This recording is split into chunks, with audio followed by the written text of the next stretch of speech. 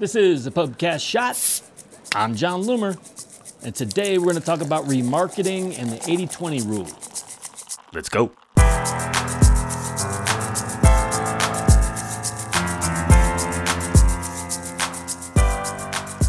Use the 80-20 rule.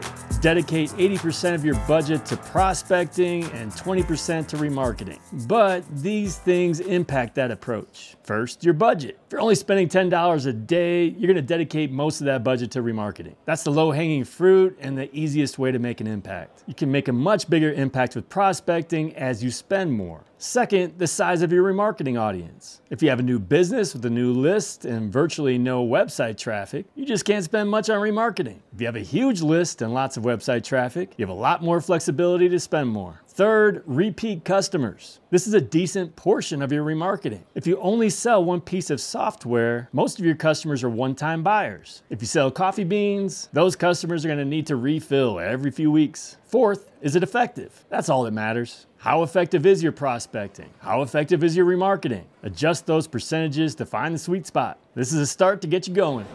Last call. So this shot was taken directly from a video I did on TikTok. If you're not already following me on TikTok, do so at John Loomer. You can also keep following me here. Don't forget to subscribe, rate, and review. Until next time, do awesome things. I'm out.